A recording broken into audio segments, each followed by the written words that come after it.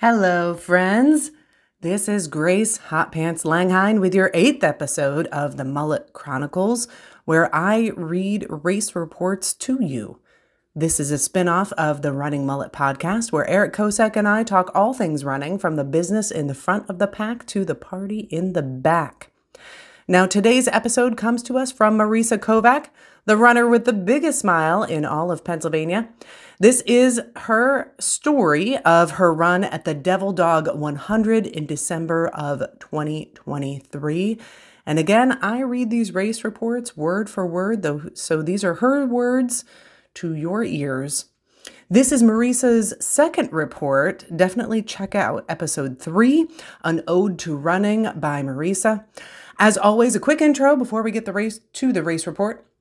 The Devil Dog 100 is so named out of respect for our Marines, also known as Devil Dogs, and is very close to Quantico, our Marine Corps base.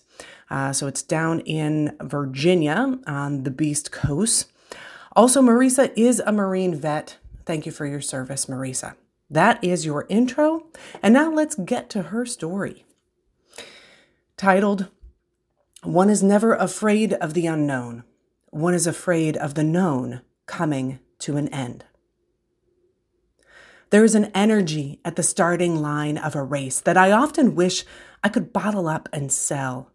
It is a place where things meet, where your ambitions meet opportunity, where demons meet their undoing, where your heart meets purpose and your mind meets freedom. There is anticipation in the air so thick you can cut it, and adrenaline so strong you can hear it pulse. There are nervous faces, many of them. Some you know, some you don't, and they all carry with them stories, reasons, purpose. Some faces are aged with wisdom, experience at their backs, veterans of this amazing and brutal sport. You can spot those faces from across the room. They carry a confidence you haven't tapped into yet. They shake your hand with purpose as they introduce themselves, and their smile is genuine, radiant, almost calm here on this cool morning under a rickety park pavilion. Some faces are ripe with youth and exhilaration, new to the sport and anxious to set sail. They chat and clamor with their crew, readjust their gear 1,000 times, stare into their GoPros, screaming obscenities, all of it in an attempt to put forth their best effort. Give it their all. Find out what they are made of. There's something about a winter 100 miler that I can't turn away from. There's a challenge that speaks to me. From the long hours of the night to the uncertainty of the weather, I have a deep-seated need to confront it all. And when I found out about Devil Dog Ultras, I knew it was an opportunity I had to pursue. Just weeks prior, I had run the Marine Corps 50K. An amazing experience that I walked away from with nothing but joy and gratitude. It was there that I realized that there are only 2 groups of human beings I truly feel like myself around, where our minds run the same twisted lines and our aspirations chase the same wild goals. We are hard-headed and we are stubborn, bold and outspoken. Our ambitions are big, huge, overwhelming. And 9 times out of 10, our abilities can't keep up with them. But still, we push forward. We live for the rush, aren't afraid of the risk, and want more out of life than the average human being. And with that mindset pulling me forward, I drove down to Virginia with a huge smile on my face.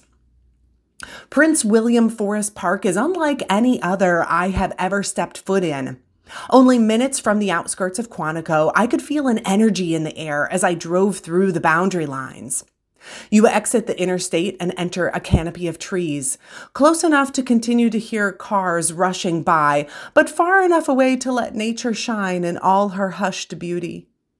This particular evening, the air was soggy and there was a dense fog that had started to set in, perhaps a prelude to the ambiance of how the next 48 hours would unfold. I picked up my bib, grabbed my swag, introduced myself to smiling and friendly faces, and then headed back to my Airbnb to stuff my belly with carbs and hopefully get a good night's sleep.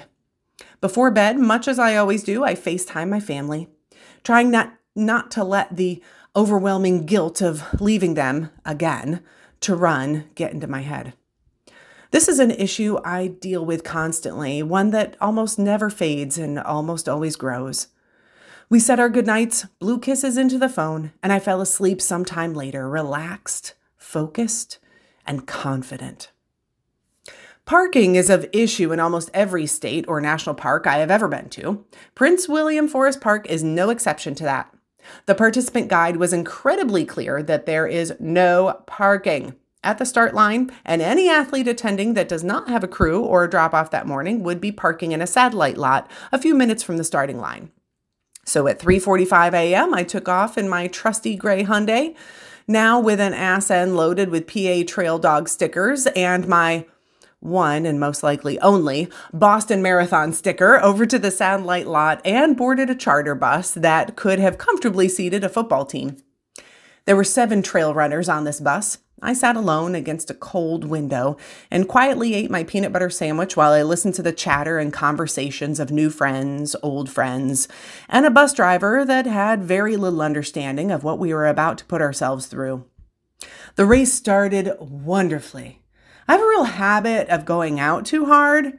I know this about myself. I accept this about myself. My joy overwhelms me. There is almost no way of containing it. So I try.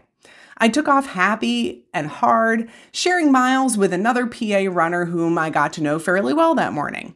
He himself is much more of a talker than I, which worked out great on my behalf. We shared stories of PA races we both love, of our children, of our past, of those miles, and those miles flew by. I was incredibly grateful for his spirit and company, and when I stopped to pee and he blazed off into the woods, I knew I wouldn't be seeing him again. He had goals for this race, which he reached in great success, and I was so happy to watch his momentum take hold and carry him off down the trail. This race is a looped race. The first loop is 23 or so miles, and the remaining 4 loops are somewhere in the 19-mile ballpark, all adding up to 101.6 according to my outdated Garmin. This race is also 100% runnable 100% of the time. In the course description, they explain this well, so I knew this coming into it. It is unlike what I am used to, and I was curious to find out how my body would react and hold up with the different level of endurance that this race would take to complete. I wanted things from it. I was hungry for big goals. Almost embarrassed to admit this, but I had far off aspirations of finishing what could be my first sub 24-hour 100-mile race. This failed to happen. Many things failed to happen. Around mile 40 or so, I stopped to acknowledge what was off, what hadn't clicked yet. There was a disconnect there, a distance. I wanted to chalk it up to being on new trails. I wanted to say to myself, you don't know these trails, you don't know this type of running, be patient, you'll get there. But it was more than that. And if you know me at all, you will know I am not a data-driven runner. I wear a watch basically to know what time of day it is and pay very little mind to the numbers past that. With my sights set on a sub 24-hour race, however, I was honed into something different. I always say, trust the trails, they will provide. And they weren't doing that. And there was a reason why. I hadn't found my heart yet. I have a confession, one that I have only voiced to a select few people. I sometimes toy with the idea of bringing my running to a competitive level. I am not there yet, and I never was. A long time ago, I was a competitive gymnast. The drive is built into me, and deep focus is ingrained in my DNA. My level of commitment is unbreakable, and my love for the trails is unmatched. All of those things will be needed to take my running to the next level. It is hard for me to admit this, but I am afraid. Not afraid of the amount of work it would take to bring myself to the front of the pack, and I am definitely not afraid of the pain. I tell runners all the time, you can only do two things with pain. You can become a victim of it, or you can use it. Becoming a victim of it gets you nowhere. Using it gets you across the finish line. I have perfected the art of using my pain. It is only when I am testing my limits that I am most alive. I am not afraid of that unknown. I am terrified of what I do know coming to an end. The trails are a refuge for me. They're a place of immense freedom. They are a clearing. They are a repose. They manage my anger. They dispose of pieces from my past. They coddle my heart and they give life to my passions. To lose that would be to lose everything that I stand for as an ultra endurance athlete. It would not only be a huge disrespect towards the trails themselves, but it would be an immense injustice to this community that I have come to cherish. I lost myself on those early miles. And the minute I decided to stop feeling sorry for myself, the minute I realized that a few silly numbers on the face of my watch hold no power over me, I found my heart again. From that moment on, I can guarantee you, I did not run any faster. In fact, quite the opposite. The weather turned on us, the temperature dropped, the rain set in, and the fog was so thick that at times I could barely see my hand in front of my face, but I was beaming. I breathed new life into myself. I made a commitment to the trails, and it was time to see it through. I have young girls to return home to. They don't care about my pace. They don't care about the hardware I may or may not bring home, but one day they will understand commitment. If I do one thing right as their mother, it will be that I showed them the value of dedication. I made it through that long, lonely night and came to the end of that last loop, smiling ear to ear in just over 27 hours. A far cry from what my original goal was, but I left Virginia that day proud. At some point in that cold, damp winter night, I found my confidence, my reason for running.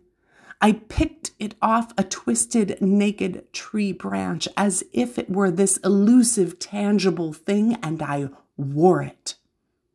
I wore it home across that finish line where I was greeted with cheers and kindness and appreciation. Proud to be a devil dog, proud to be a trail runner, proud to be a wife, proud to be a mother, and now proud to walk into the unknown with my head held high. Thank you, Marissa, for sharing your story.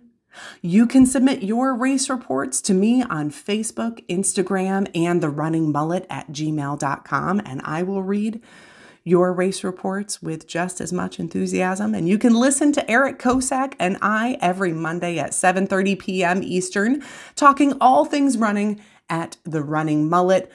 You can find us on YouTube as well as Facebook Live. Thanks for listening, everyone. You are awesome.